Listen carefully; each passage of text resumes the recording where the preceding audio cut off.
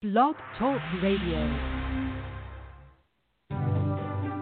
Live from Washington, D.C., it's Quintessential Listening, Poetry Online Radio. Now, here's your host, Dr. Michael Anthony Ingram.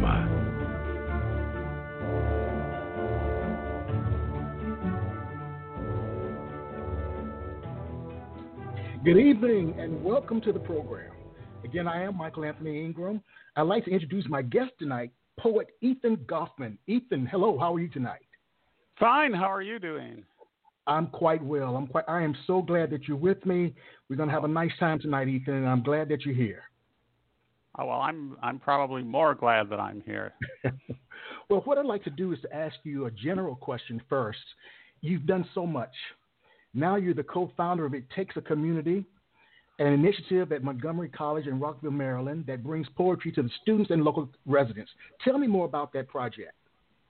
Well, the idea, I co-founded it with my wife, Mary Ann, who you know well. I thought it would be a good thing for her to do. I was interested in it too, but,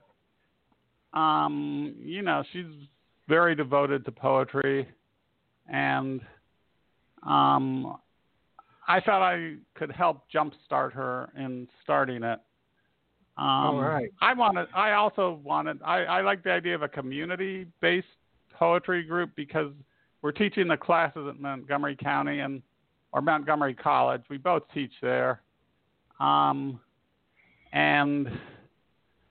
basically, it's a town gown thing. Of course, in a community college, it's a little different, but the college always says, we want more community events. So I said, why don't we do this as a community event and get all kinds of people, students, but also, aspiring poets, maybe some experienced poets, get everyone working together. So that's what we did. And I would say at the beginning, I did more of it and made the phone calls and emails that got it going, and then we would brainstorm ideas together. But basically, Marianne has pretty much mostly taken it over by this point because she's just very excited by it and keeps having new ideas. Mm-hmm. Mm-hmm. Well, let me ask this question. So have you found that you've had an opportunity? Has it been successful? Oh, yeah, we get relative. Well, what is success to you? One way of success is numbers, and the numbers it probably started at 15 average attending. Now it's about maybe 25. But more important, we've had people who started who were just not feeling very confident, who have kind of gone on and stretched and grown, and they're writing wonderful poetry. They're able to read it and express themselves in public. I know they go to other poetry groups, so it's not just us, but I give us some credit for really reaching out and helping some people learn about poetry and express themselves, and not just write the poems but also read them in public, which all right, it's important. It is important. Now you're also the founder and producer of the Poetry and Planet podcast on earthtalk.org. I'd like to know more about that podcast. Well, that podcast, that's about a year and a half old. And as you know, but the audience doesn't, I never, ever would have done it without you, Michael, because what happened is I called in on your show and talked, and we had a great time, and it went well. It really was only a few minutes, but I got inspired and said, I'm going to start a show of my own. So I emailed you and I said, I'm going to do a show of my own. It was going to be Poetry, Politics, and Planet, which was like one thing too many, but I wasn't aware yet. But then about a day later, I chickened out, and I was going to back out, and you kept inspiring me and saying, no, you have to do it. So that's how the show got started. Do you want me to tell you more? Yes, I'd like to know more, and thank you for the compliment. I'd like to know more, yes. Well, the politics part didn't really work. I realized a little too late, because I was starting to contact people for the politics, and the 3 parts were too much. But once I got it down to poetry and planet, environmental and nature poetry, that really helped. I had worked on a couple podcasts with other people that I thought had problems, so I kind of wanted creative control. So I pretty much do, all the production. I thought there were production problems in both earlier podcasts I'd worked on. So, I picked the music, I put it all together, I picked the people to interview, etc. I was really lucky, because I wanted to get Joy Harjo for the very first one. Yes. And, so she said yes. Oh, wow. I think she says no to most projects. Well, this was a few months before she became Poet Laureate. Listen, if she were already Poet Laureate, there is zero chance I could possibly have gotten her. I mean, she's in so much demand. But she said she liked something about the project, and therefore she was on the very first one. And we've had some local poets that I have to find people that actually have some kind of nature poetry. But I like doing local poets, but we've also had poets who are more nationally known. And I think they saw Joy Harjo, and therefore, well, if Joy Harjo was on, then maybe they should be on too. So, well, I'd like to say congratulations, Ethan, in terms of all of your work. And the very first question that I'll ask you tonight is, what is poetry? You've talked about it peripherally, but what is it? What is poetry? Well, first, I'm really not qualified to answer, but I'll give you my answer. Yes. Is that poetry, it's just words that are put together in a way that's not prose, which means that either the sound, the meter, the rhyme, the way the words go together, or on the page, just the way they're shaped on the page is part of the form. And I hope part of the meaning, because form and meaning should go together. So, there's something about the sound or the way it's on the page. I guess my caveat is poetry is a lot of different things to different people, but it's also changed, because it used to be Homer or the old bards. They were telling a great big story, right? And it evolved over the years. So if you have like a piece of free verse that's one person, doesn't have rhyme or meter, and they're contemplating small things, that's a lot different than Homer. And there are a lot of novels that are closer to Homer. So, we like to categorize things, and because of the way it's evolved, we call all these things poetry. Yes. Well, let me ask this question then. Why is it important? Why is it important? Yes. Well, I can answer a little bit that historically, storytelling has always been important, and it's important to people's definitions of who they are and how they're going to live life, their identity, meaning, which we're struggling to find meaning in life, even though no one really knows what it all means. So that's stories and words. And then song has been important for ages and ages. This is all stuff that goes back to the human past. And again, that's not really saying why is song so important, but we know it is. All humans are locked on it. And I would say that now, poetry has done what I think it was James Baldwin who said that modern jazz has kind of lost its mass audience by getting rid of a danceable beat. I think poetry went free verse and very personal and sometimes very esoteric. So it's kind of gone the way of modern jazz where, there are people who love it and are devoted to it, but Mm-hmm. it doesn't have the mass audience, but we've got plenty of popular music of many kinds that fulfill that function for, I don't think anyone, well, there might be someone somewhere, but, everyone loves some kind of song or Yes. popular music. So that's taken over a lot of the traditional role of poetry. Well, when you think about your work and your podcast, Poetry and Planet, focuses on the environment, what are some of the predominant themes of your work? My work as a poet or the As a podcast? poet, yes. And your As work a as poet. a poet. Mm-hmm. Well, the themes are basically me, my internal dialogue about the meaning or meaninglessness of it all. I don't know. I guess death is kind of a big theme, but that kind of goes with the meaning. I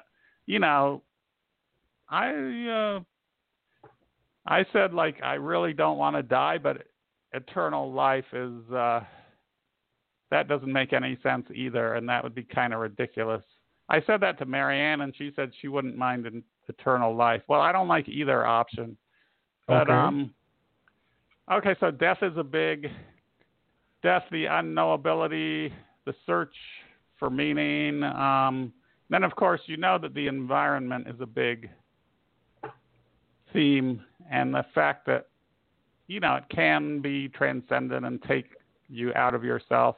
This is also a Poetry and Planet theme, but of course we're destroying it now, and therefore we're fouling our own nest and hurting ourselves and forgetting that we're part of nature and bound to nature. So I guess that would be another theme. And then I have some personal reflections on, like, trying, we're all basically naturally selfish, short-term beings, and we kind of have to struggle to do good and treat other people right, but that's really what we should do. I have probably not enough of that because I guess a lot of my poetry is not that uplifting, but basically, despite all the difficulties, try and live life right, and that means treating other people and other beings well.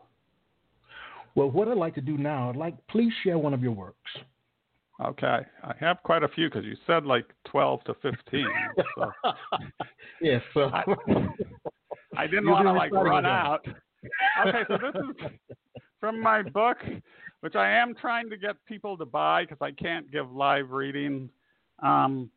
So from my book, this is the first poem. Then there's a companion poem, which in the end of the first section. This is not really a representative poem, but it's the first one. It's called Good Morning Sunshine. A snake twists upon the gnarled bark, tying herself in knots. Naught can stop her knotty path. She slithers stealthily, the silence of the snake, the sound of one reptile breathing, quieter than one hand clapping, the sound of silence, a cataclysm carefully calibrated. She stretches toward sun, though it may burn her, the glowing red orb, the circle of sin, the apple of alchemy. The serpent circles herself, entwining with a looping, leafy embroidery. She is woman, she is man, she is, briefly, the transcendent being she yearns to be. Eve creeps below, almost a snake herself, slithering, stealthy, low to the ground, ready for the mating ritual, the entwined love that will begin history. Love the snake and all things that creep, crawl, flutter, and fly. The slithering rope that fits so comfortably within Eve's being. This bite of apple, this flight too close to the sun, in 6,000 years or 200,000 will be our doom. Thank you. When did you first start writing? When did I first start writing? Do you mean poetry? Yes. I wrote it as a kid a little bit. My sister wrote poems that she said weren't as good as mine, although they might have been better. I wrote a long, kind of melodramatic thing about the history of the universe. So, I was trying to be the grand poet, I guess, and she was more modest and therefore probably more successful, but she didn't realize it. But then I just stopped. What? When I began writing poems and getting serious about it, because you were there, but I guess the backstory, it sounds a little too flip if I say I was just following my wife to poetry readings, workshops, and I started writing just because what else was there to do, and then I started reading, and people seemed to enjoy them.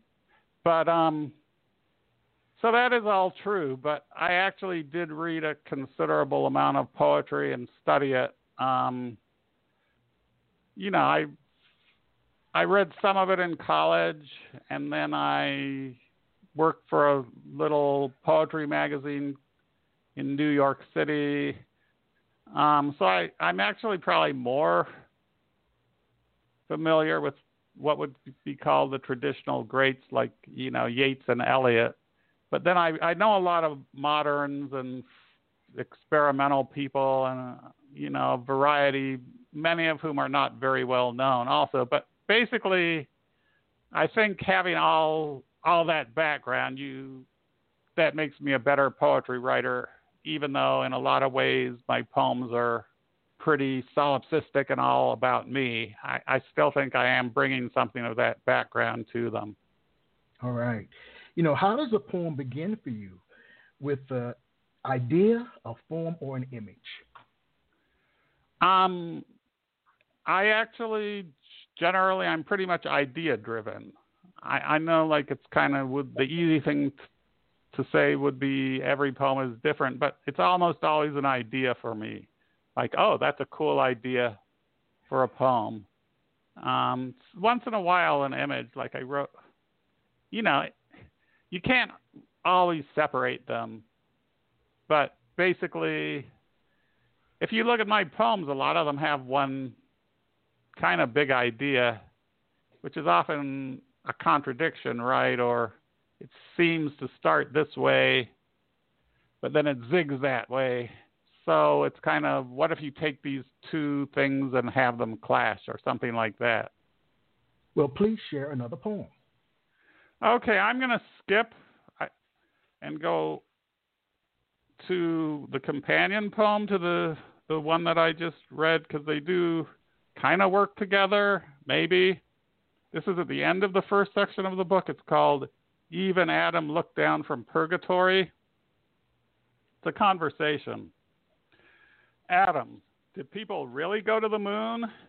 Eve, physically they did, but spiritually not. Spiritually, the whole thing was a fake. We remain earthbound souls. Adam, is the earth round or flat? Eve, flat. In eons past, the earth was round, but now it's an interminable gold coin on an obese, arthritic elephant's back, jam-packed with angry mobs struggling to push each other off the edge. Adam, is there a God? Eve, the truth is, people have been around for 6,000 years. Or is it 200,000? And we still don't know. One thing's for certain, though, there is a Satan. Adam, isn't that just conjecture? Eve, I've known it to be so ever since I ate the apple. People are unfair to snakes, though. We should love them and treat them kindly. Adam, what will the weather be tomorrow? Eve, cloudy with a chance of death. The end. I can't say thank you. What? Cloudy with a chance of death. Wow. Okay, I had that written down in my notebook before I wrote that poem. And then it kind of worked as the ending to the poem. But you can see from what I just said, it was kind of this idea, right? It began with the idea of, what they're saying from purgatory, but also the idea of people going to the moon spiritually. Mm-hmm. And that Well, let's take on. a brief break. We'll take a brief break and we'll come right back. All right? Okay. All right.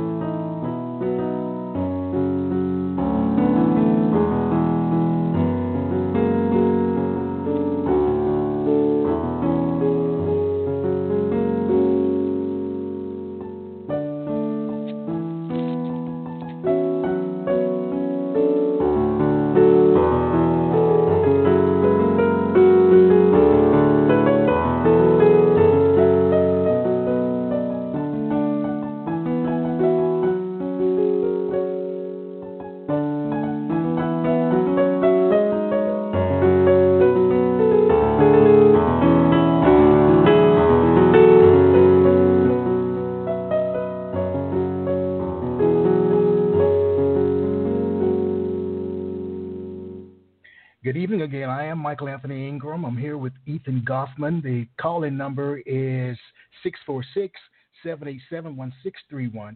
Ethan, a question for you. Yes. All great writers have great writing influences. Who are some of yours and what makes them great in your eyes? Well, doesn't that assume that I'm a great writer? I'm going to claim and state that you're a great writer. Okay, well, thank you. Yeah. All right. Well, I'm going to answer with a non-poet because there's one writer who has influenced me more than all others, and that would be Franz Kafka, and especially his short stories.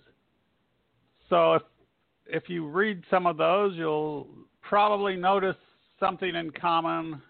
I'm like in his shadow, imitating him So that's my biggest influence. And if you remember, before I ever read a poem at your readings, well, they were writing and then reading, but the very first things I ever read out loud at those were Kafka's short stories. All right. So, and, it's all about the paradoxical and the bizarre, but put in, like, amazingly clever ways. So Kafka's my biggest influence. And other than that, as far as is there one poet who's the influence on me? Not at all. And I can't really say which poets have influenced me or in what way. I could name a bunch of poets that I read and, enjoyed and maybe memorized some of their poems years ago. I mean, I would start with like Yeats and T.S. Eliot. There's Whitman, newer poets. There's a whole bunch. There's Marianne Moore. There's Elizabeth Bishop. I'm Yusuf Komunyakaa. Lucille Clifton, her poems, I think she might, well, she's pretty famous, but I think she might be a little bit underappreciated for just how, well, she's written a great range, but she's a very shrewd and deeply understanding about, I think, the social and the political. So, yeah. And then there are, like, local poets that I could name if, I don't know, they might be too embarrassed, so maybe I'll keep quiet about that. All right. As you think about a poem, the construction of a poem, what are some of the most prevalent ingredients that go into this whole concoction that we call a poem? What ingredients go into making a poem? Wow, doesn't that depend on the poet? I mean... It could. What about for yourself? For myself? Oh, I'm actually like, for me, the poem is kind of a projection of my personality, and like the poetic voice is pretty close to me, maybe a little bit elevated. Like, I guess my just conversational speech would not really be that different from a poem. Then I like playing around probably like just in conversation, I might play around with rhyme a lot more than I do in a lot of my poems. I do some rhyme, but I love just rhyming for the sake of rhyming. Actually, I could have been in like rap culture, except I'm too old and out of it. But I do like rhyme. All my poems are in free verse because when I'm actually writing, I feel like in a way, isn't every rhyme a forced rhyme? You can try and break things down, and repetition, that's a big part of poetic form, right? So yes, you can have repetition with a difference. You can have alliteration. A lot of times it's just this line break just seems pretty nice, or I've made my main point here, so I'll move on to the next stanza. So form, like I said, I start with the idea, I try and project my voice, and then the form comes. I don't say I'm going to write a sonnet or, for a while, like in some workshop, they gave me the idea of really strange line breaks. So I was purposely playing with those for a little while, but not really for that long. But, I maybe should try more forms because they say that can actually give you more to say. And maybe I don't have enough structure. And maybe structure, because I'm kind of in a slump where I'm not really writing very much poetry. Maybe that would give me. Why do you think that is? Well, one reason is once I started writing, I went through a period when I was thinking about poetry a lot and thinking about ideas. And, a lot came to me while I was in bed and either asleep or with insomnia. So I would have whole poems in my mind. Not quite word for word, but I would know, here's what the poem's going to look like. Here's a major turning point near the end. I would know a lot about that poem, and then I would sit down and write it. But that rarely happens anymore. And I think it's just I had my period where I hadn't been expressing myself my whole life in that way. And once I started, boom, stuff was coming. And now that's at least partly played out. Many poets have different methods for their writing when they are able to write. Some write on paper and then transfer it to the computer. What's your preferred method of writing? Do you write it out first, then transfer it to the computer, or the other way around? Oh, I'm on the computer right from the beginning, unless I don't have a computer. Well, I write on my PC. It has a nice big keyboard. I could type. I have such messy handwriting, I learned to type really early. So I feel more comfortable typing than writing. And plus, it's really easy to revise on a computer. I adopted that technology really early. So it feels more natural to me. I mean, I'll jot stuff down on paper, like once I turned off the computer late at night and then suddenly I had an idea and I think I had the idea in the middle of the night. Anyway, I wrote it out on an envelope. So, if the computer's not there waiting for me, then I'll handwrite. Well, please share another poem. Here comes another poem. Let's see.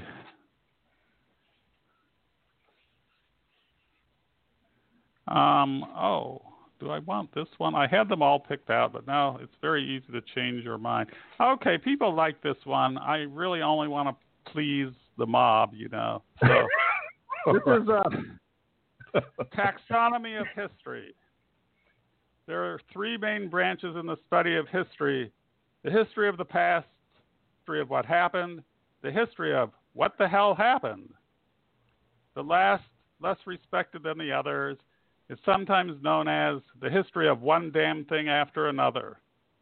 There are three even less reputable branches of history: the history of the future, the history of what might have happened, the history of what never happened. Most historians don't recognize these branches. Even some of the more refined poets scorn them. Still they are thunderstorms, pummeling fields of cantankerous, yearning weeds, young weeds that sprout from drenched soil and spew outlaw seeds. So, yeah, you can, well, I don't know. I could talk about the poem, but maybe I'll let it speak for itself. Well, please share a couple of words about the poem. Tell us more. Oh, you want me to talk? Yes. It has absolutely, well, if you look at the line breaks, then it kind of looks like a poem, but there's nothing poetic about it's basically prose until the last two lines when it suddenly switches. I hope I got rhythm, some kind of meter, but it definitely has rhyme. So that was kind of the big change in the poem, right, is the last two lines. And those I wrote later. I had it all written, and somehow those two came to me. But I think that makes the poem is that change at the end. All right. Poets are from all over the world. Where do you hail from? Oh, no, I do not really hail from all over the world. I hail from Indiana, which is not one of the more, well, okay, it's my home state. Maybe I should just keep quiet about it. It was a very good state to leave, and I should have left it much earlier. Mm-hmm.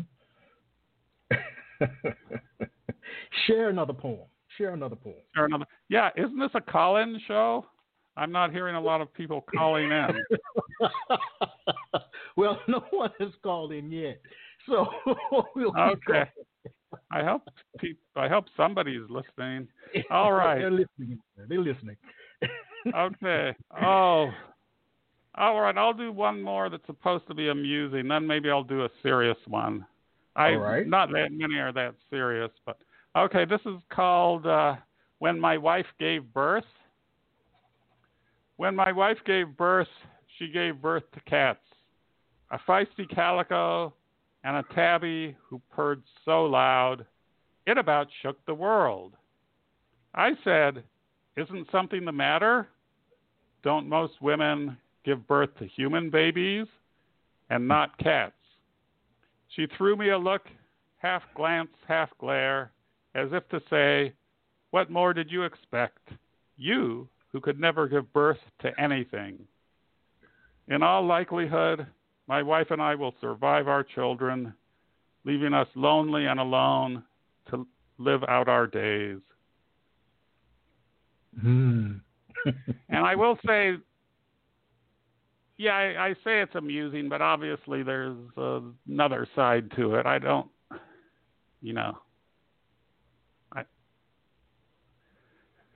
I guess you could have a poem. Oh, well, go on.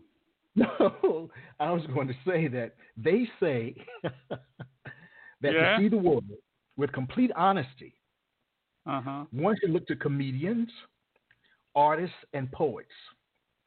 What do you think emerges naturally from your work? What emerges natural? Yes, there's some humor that emerges from your work. What else may emerge from your work? Well, there's a lot of... Actually, I was going to say that poem has a lot of self-pity. Yeah, it's not. Humor, humor does not. You don't see humor? Well, it's what you just said. Humor is not just funny. If it's not about serious topics, I mean, there's light humor. But it emerges from anger and suffering and, the contradictory and often wretched nature of the world. And it's kind of a way of coping, I think. Okay, I understand. Share another poem. Yes. Okay, I said I would do a more... This one will not leave you... Oh, maybe it will. Well, let me just read it. Okay. This house we built. This house we built, a man, a woman, and 2 cats. Family, just as God intended. This house that built us. Foundation miles thick. Picture window streaming with life. Yellow shingles and orange fence blazing with light. This house the contractors built. For cash, although with a certain pride, perhaps even love, that they were making something lasting to bind the universe in its small way. Is it love that builds things?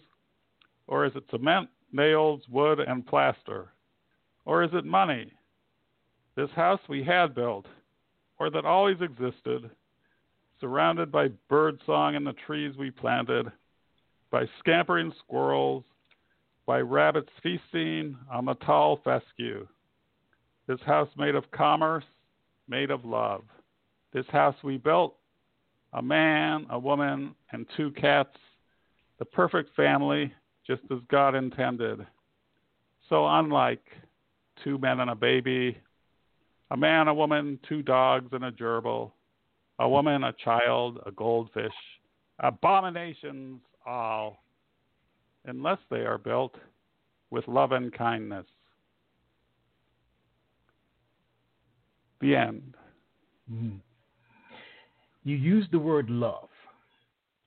Mm-hmm. Do you think that someone can be a poet if they don't feel strong emotions? No. I mean, I guess you can program a computer to write poetry. I mean, you can. Mm-hmm. I don't know. You know, that's tricky because I guess they program computers to write in the style of Beethoven, and it can fool people. Mm. That is tricky because, look, poems are nothing without emotion. All right. But I think maybe you can mimic emotion just because you know how. I don't know. I couldn't write a poem without emotion, and I don't think, actual poets actually working, I think it always comes from emotion. Theoretically, maybe you could learn the craft and totally mimic emotion without actually feeling it. All right. Share another poem, Ethan. Okay, do you want... Well, hold on. Okay, I'm skipping yet another cat poem. I heard that I'd have too many cat poems. Okay. Here's an animal one. We are going to run out of time, and I have more poems than I can read. So I have these 2. These are not from the book. These I wrote after the book. But they're twin poems, so I'm kind of going to have to read them together. All right. And I'm going to have to kind of change the title, because the title is Do Not Read This Poem, Read the One Below. So for this show, it has to be Do Not Listen to This Poem, Listen to the next one. This poem is pathetic. It has nothing to say, and it says it badly. This poem has no rhythm, no rhyme, no resonance, no romance, no reason. However you spend your day, do not read this poem. Instead, read the poem below. Its profound wisdom will enlighten you. The poem below will act as your Zen master, guiding you on a marvelous journey on a craggy path through the mist to the sun-drenched peak above. Read the poem below, and you are 110% fully, completely, and utterly guaranteed to find your bliss, fulfill your destiny, transcend time and space, attain nirvana. The end, but not really, because then we have the next. Don't even glance at this poem, or don't even think to listen to this poem for an instant. Listen only to the previous. You are a fool to listen to these words said by a suffering man with a migraine headache, a tortured childhood, and no sense of form or beauty. I warn you, do not listen to this poem. It is a profound waste of time, precious seconds you will never recover in the brief candle that is your life. Instead, listen to the previous poem, destined to stand as the most profound work of artistic perfection in the English or any language. Indeed, the most profound work, visual, sculptural, musical, culinary, olfactory, in the whole entire history of artistic endeavor in the known and unknown universe. Eat, drink, observe, touch, taste, hear the divine words of the previous poem. Feel the sublime experience radiate in every micrometer of your being, from the tips of your ears to the hangnails on your pinky toes, satisfying your body, satiating your soul. Lick the previous poem. Rub your fingers lovingly over each profound word. Feel the texture enhanced by immortal words. Print it out and bring it with you into your daily shower. Use it to gently scrub your body, every cranny, every pore, every nanometer of your tender flesh, each iota of your immortal soul. The end. That was great, Ethan. Thank you. Now, do you think that you were meant to be a poet? Well, things happen that way. Does that? Mm-hmm. Well, on that, the answer to that could change depending when you ask me, because sometimes I feel everything is fated, and sometimes I feel nothing is fated. So I really don't know. The answer is I don't have a clue. Mm-hmm. Mm-hmm. As you think about being a poet, and you think about some of the predominant things that you talked about earlier in your work in terms of death and meaningless, the environment, personal reflections, all poets have several words that come up over and over and over again. Words or sentences that they just can't help but use in their work. What are three of your absolute favorite words to use? Well, 3 words. Well, death is one. And, I haven't even experienced much death. Well, more as you get older. But, yes. So I don't know why I'm so obsessed with it, except that we do all end at some point. Mm-hmm. But I feel I haven't really grappled with it very well. And yet somehow it comes up in the poems. And, Emily Dickinson had lots of death. Well, she actually experienced death. But I don't know, maybe it's just a pose for me. I don't know. So then cats, basically, because, we had 2 cats. We're down to 1. I love our cats. So, okay. I could talk about why, but so deaf cats, that's only 2. There's supposed to be a 3rd word, huh? Yes. Let me look through my titles real quick to see.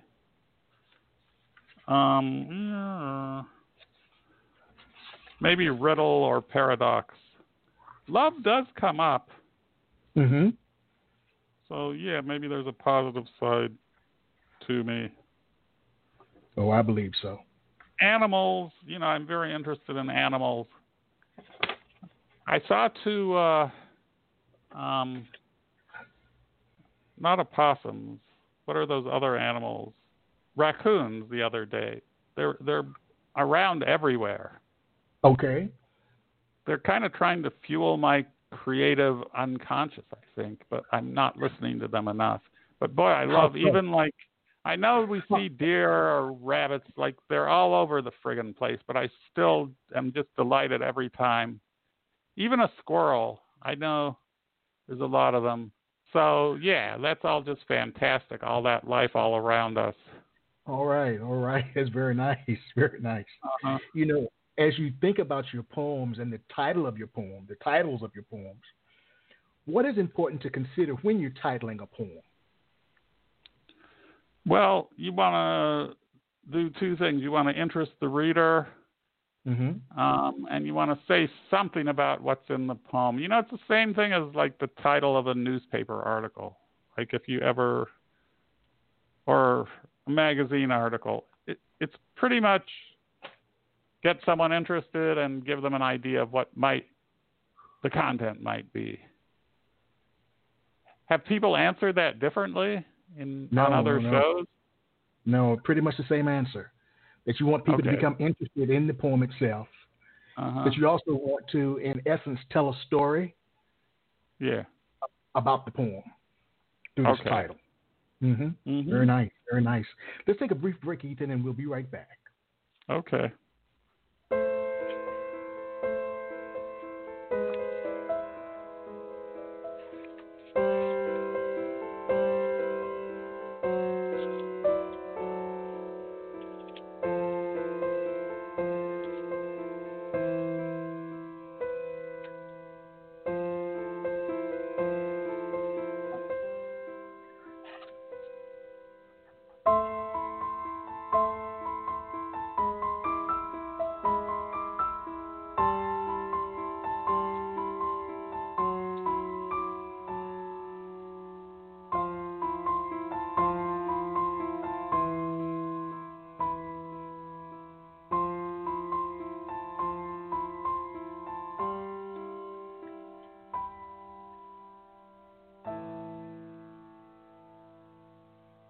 All right, we are back. I am Michael Anthony Ingram.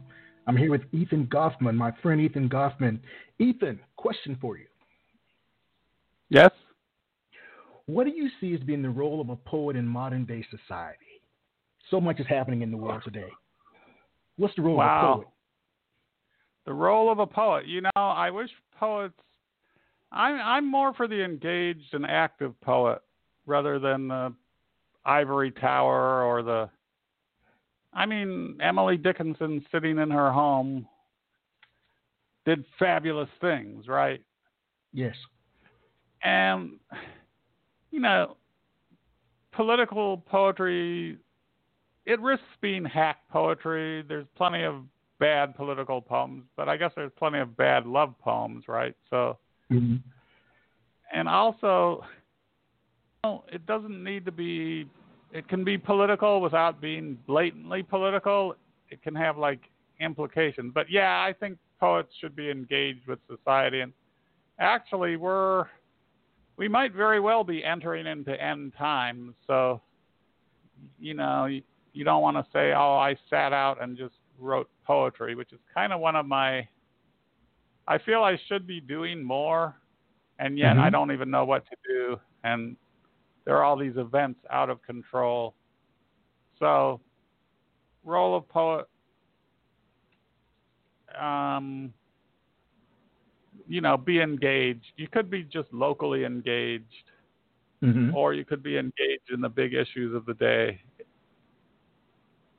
Well, you know, some writers and poets write for a myriad of reasons.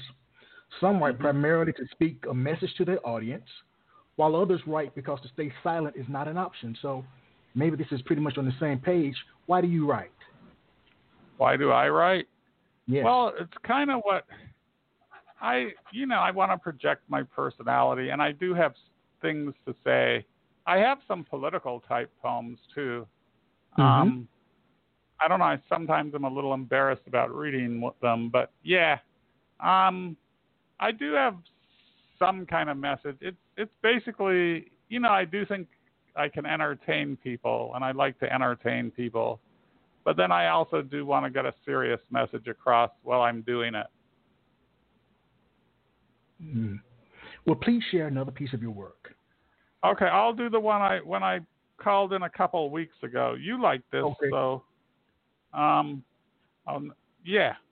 So here's a political one. On hearing that the Trump administration is delaying putting Harriet Tubman on the $20 bill. As Martin Luther King Jr. put it, sometimes wait means never. What do they fear? That Harriet will bleed monthly over all those fresh green bills, a bloody stain on our history?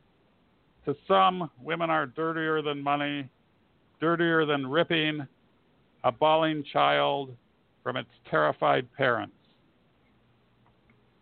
The end. The following is a subjective question. What makes a poem good? If I like it, it's good. All right. That's a subjective answer. Okay, a more serious answer. it reveals something that it takes something you already at least have an idea about regarding life or meaning or experience or emotion, and it kind of adds a surprising twist to it, or just makes you look at it in a new and different way. Mm-hmm. I mean, I think it would be nice. I guess there are like at least books that turn people's lives around, right? Like Yes. even talking about all the Black Lives Matter protests, like there are people, something changed their minds. Now, I'm not sure that this sudden change in consciousness, I hope it lasts, but at least some people were awakened and their minds, something happened to them. Mm-hmm. It might be a smaller number than we think, but it would be nice if you could do that with poems. I don't know. What do you mean? Go Tell on. me more. Tell me more. What do you mean that you could do that with poems? Like if you can just make someone see something in a new way that they just hadn't. Okay. And you don't think that happens? No, I think it happens. It definitely happens with books. Does it happen with a poem? I hope so. I hope sometimes someone reads the poem and says, oh, I hadn't really realized that, and just something totally new is opened in someone's mind, and they think about life in a different way. Well, I must say, you opened my mind with the Harriet Tubman poem. I hadn't thought about Harriet Tubman in that way before. Well, that's more about whether to put her on is it the $5 or the 20? Yeah, and the debate over that. Debate over that. So it's not, that poem has nothing to say about the actual Harriet Tubman, but about her as a political symbol, and especially her race and her gender. But it opened my mind nonetheless. Okay. But it didn't like radically make you see the world in a new way. But no, see, it did not. I think some books can do that. Okay. I understand. Maybe we're too old. We're not going to be radically changed. That could be the case, my friend. Uh-huh. Speaking of books, your first volume of poetry, Words for Things Left Unsaid, was published in 2020 or 2019? 2020. Tell us more about you. Right when the coronavirus hits. Well, I can't go, okay, I like reading in public. People react well to my poems when they're read. So I really wanted to go on a tour and read it in many different venues, which first of all, it was a lot harder. Like venues, there's a lot of poets out there. We all are trying to get gigs. So it was harder to tie down venues, but in any case, then coronavirus hit, so no one's going anywhere. So I have been reading it on different Zoom sessions.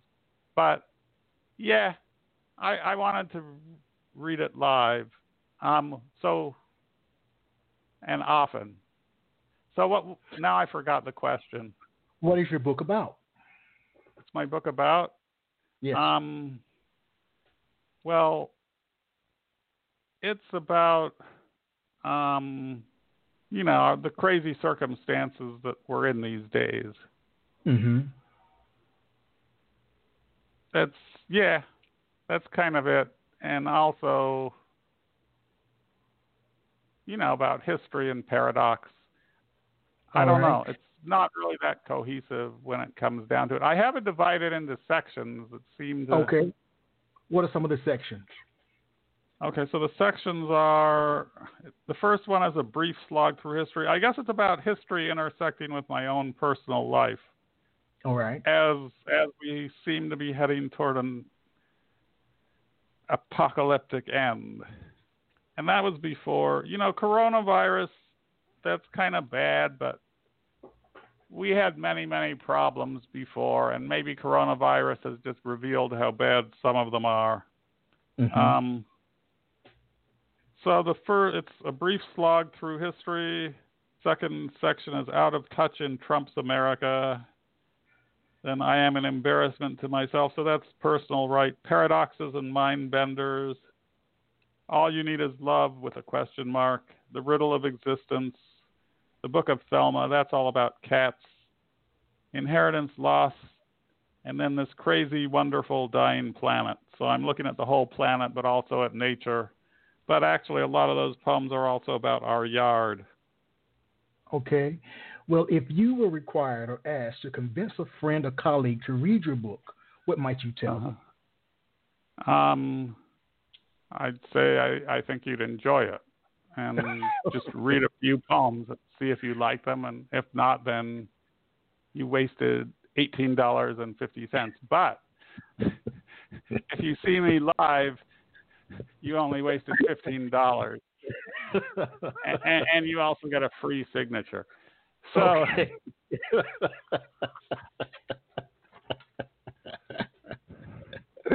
I hope people actually enjoy them. All right. Well, you mentioned the importance of sharing your work, of being able to share your work. So what is the relationship between your speaking voice and your written voice? I try and make them as close as similar, but obviously when I'm speaking, I can emphasis. I don't want to stumble. I don't want the way I read it to be a hindrance, which it could be if I want to try and enhance what's already there when I read. Okay. All right. But it's already there. It's the same voice. Everything I write is pretty much my personal voice, I think. Mm-hmm. Well, share another piece of your work. I don't try and take on another persona. Okay, let's see. I have a few I could choose from. Let me do. Okay, I'll read this. We're going to run out of time. I see the clock really ticking down. We've got time for a couple more poems. We've got time. Okay, I'm going to read. I'll read this. I've been writing little prose pieces. I'll read one of those. I have a whole bunch. I'm trying to come up with a whole book of little prose pieces. Again, very loosely based on Kafka's short stories, but more about, more appropriate to the year 2020. Okay, so this one's called Cattle Farm. Somehow I had inherited a cattle farm in West Virginia. I found a peace I'd never known, herding the great creatures so large and stoic and stupid and profound and sweet among the sharp green fields and hills beneath a bright blue sky. They made soft thrumming noises as if speaking to me or to the universe. Perhaps the universe answers them. It never answers me, but I am too neurotic and self-aware, so the universe is smart to ignore me. I got to know individual cows. Elsa was my favorite, mainly snow white with patches of brown, soft fur. She would rub her rough, soft tongue against my hand. It seemed to be love. These massive beasts that could have easily trampled me were gentle as lambs. Soon I will have to send some off to be slaughtered. I might become vegetarian. The bloodiness of meat has become disgusting. Still, I need to sell these cows. That's the way the economics of a farm works. You always hurt the ones you love. Oh, okay, so that's prose. That's a little different. That's beautiful. Oh, you liked it? Oh, thank you. Yeah, really, really did like that. We're about to end. We've got time for one more. One more poem. It says is it over? No, we've got time for one more poem. Okay, I'm confused. Mine, I had a ticker that just ran out. That's but okay. Now, okay, well, all right. Let me go back to the book then and do something that's more poetic. I have a bunch marked, but now I don't. Well, let's see. Do we have time for a long poem or a short poem? Let's go with the long poem. I think that'd be a nice way to close. Okay, this is called Animals Are Our Friends. A deer stood by the side of the road and gazed at me with querying eyes. Deer no longer bolt at the sight of humans. Although we are alien species, we are kin. Deer are taking over the suburbs as peace-loving neighbors who only want to eat our yards, our tomatoes and squash, and occasional flour. A squirrel scampers, visible for an instant. Some force animated it, gave it life. The same force that animates me and my loved ones and my enemies. The fat brown rabbit that inhabited our yard has disappeared. So has the earlier occupant, a fierce hunter who kept the birds as sparse as the hairs on my aging head. Layers and currents of history reside in our yard, an ocean of life swelling with music. It is not whales singing, but their distant cousins, sparrows, robins, crows, the usual suspects, a cardinal redder than blood, a jay blue as the sky, who pops by as an occasional surprise, like a friend one hasn't seen in ages. This is our home, all our homes. It resides in our bones, and we in its soil and primordial rocks. Yet we are also visitors, migrants, who will one day be swept aside in this small house overgrown with weeds. Thank you. Wow. It's kind of hard to believe that we've come to the end of the program, Ethan. It went by relatively quickly. It went by quickly.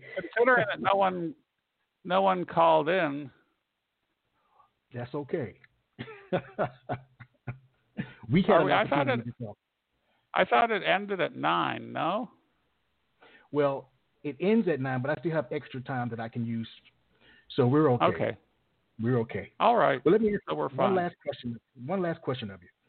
When Sure. people hear your work, and I'm one of these people, Uh-huh. they usually want more. What's next for you as a poet? As a poet, well, I talked about this book of prose.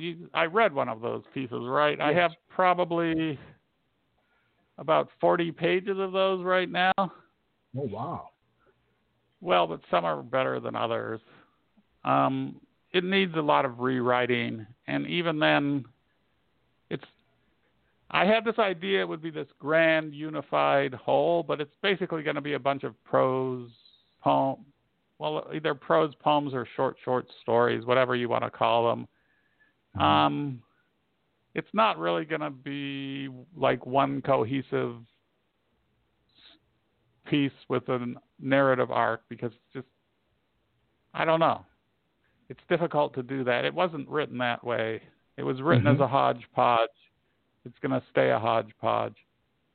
Then I have some other poems. I have enough that I could do. Well, you heard the 2 new ones, which are, I always have some good ones and some not so good. So, yeah, the 2 new ones that I read, I have enough for a chapbook. Actually, I have a long poem about the goddess Kali, too, which was too long, so I didn't really think about reading it. I read it over, and I always think, well, could it be better? But I have enough I could do a chapbook. And then, I write nonfiction, too. And we're in rough economic circumstances, so I don't know. I don't really have the gigs writing nonfiction either. Right. So we'll see whether I have a renaissance in writing or whether it kind of just dwindles away. Well, I hope that it doesn't dwindle away. Well, I would also like for it not to dwindle. Yes, you're very talented. And I remember the early days when we first met, just in terms of the whole thing around poetry and how far we've both come over the course of the years. So I'm very proud of you. Very, very proud of you, Ethan. Well, Thank you. Glad to call you my friend. Of course, you do amazing things for the poetry community and the arts community. Well, I appreciate that, my friend. Sure. Well, on that note, I think I'll say good night to you and to everyone else. Okay, well, thanks so much. This was a great experience. And you'll be back. I'd like you to come back and share more of your work. I will do it at some point. Marianne, her book is coming out, so. Wow, well, maybe I could have an evening with the both of you on. That would be nice. That could be interesting. Yeah. I stole an idea from her. Mm-hmm. I stole the idea of the Book of Thelma and put it as a title of one of the sections of my book, even though it was her idea. But we were talking about writing a book together. We tried writing a poem together, and it wasn't that good. But yeah, It would be fun to read poems side by side with her at some point. Yeah, let's work on that. All right. Okay. All right then. Well, thank you, Ethan. Have a wonderful evening. Thank you very much. Yeah, you also. All right. Okay. Thank you. Good night, everyone. We'll see you next week. You have just listened to the Quintessential Listening Poetry Online Radio Podcast with your host, Dr. Michael Anthony Ingram. Subscribe to our podcast on iTunes, Spotify, or Stitcher. And make sure to catch our next episode.